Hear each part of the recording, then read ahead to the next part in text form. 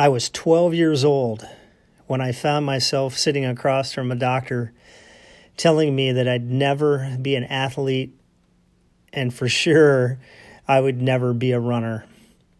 Hey, this is Kevin again. Thanks for tuning in for episode 2, learning about how a man that was an accomplished endurance athlete, Ironmans, marathons, ultra marathons, turned into a wedding entrepreneur.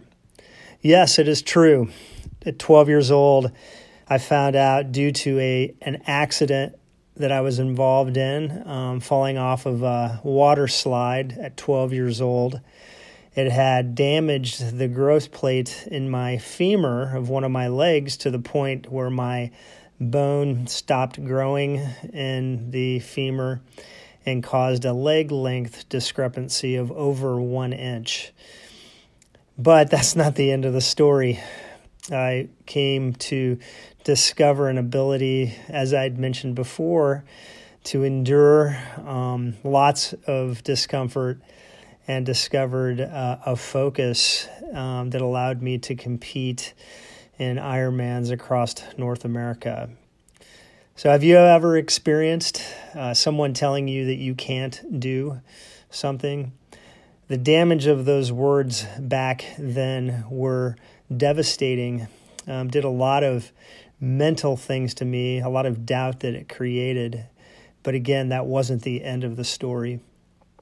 I've been able to apply just that in my role as the president, owner, chief vision guy at Complete Weddings and Events. I don't like being told no, although that's healthy. You shouldn't jump off of a bridge or a cliff. But I do believe that we can be challenged to do things that maybe others decide for us that we shouldn't attempt. And throughout short history and just over 7 years as an owner at Complete and an entrepreneur, I've found great joy in discovering new things and positioning ourselves to do even more. So my encouragement for you today is to believe in the impossible and challenge yourself to dream. And that's not something you just wake up and do. You have to make a conscious effort. But it does start with knowing yourself.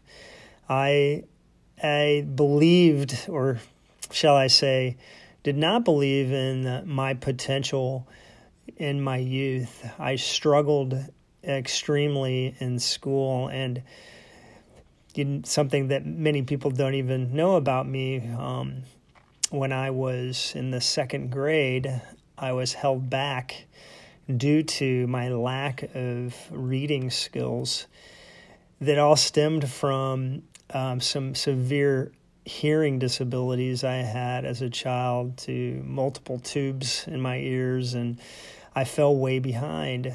And it stuck with me in my youth, and the things that people would say to me about not being intelligent or not being smart, you can only hear that so much before you start to believe those lies. And additionally, I grew up in a home where I had 3 brothers who I love dearly, were very naturally good athletically.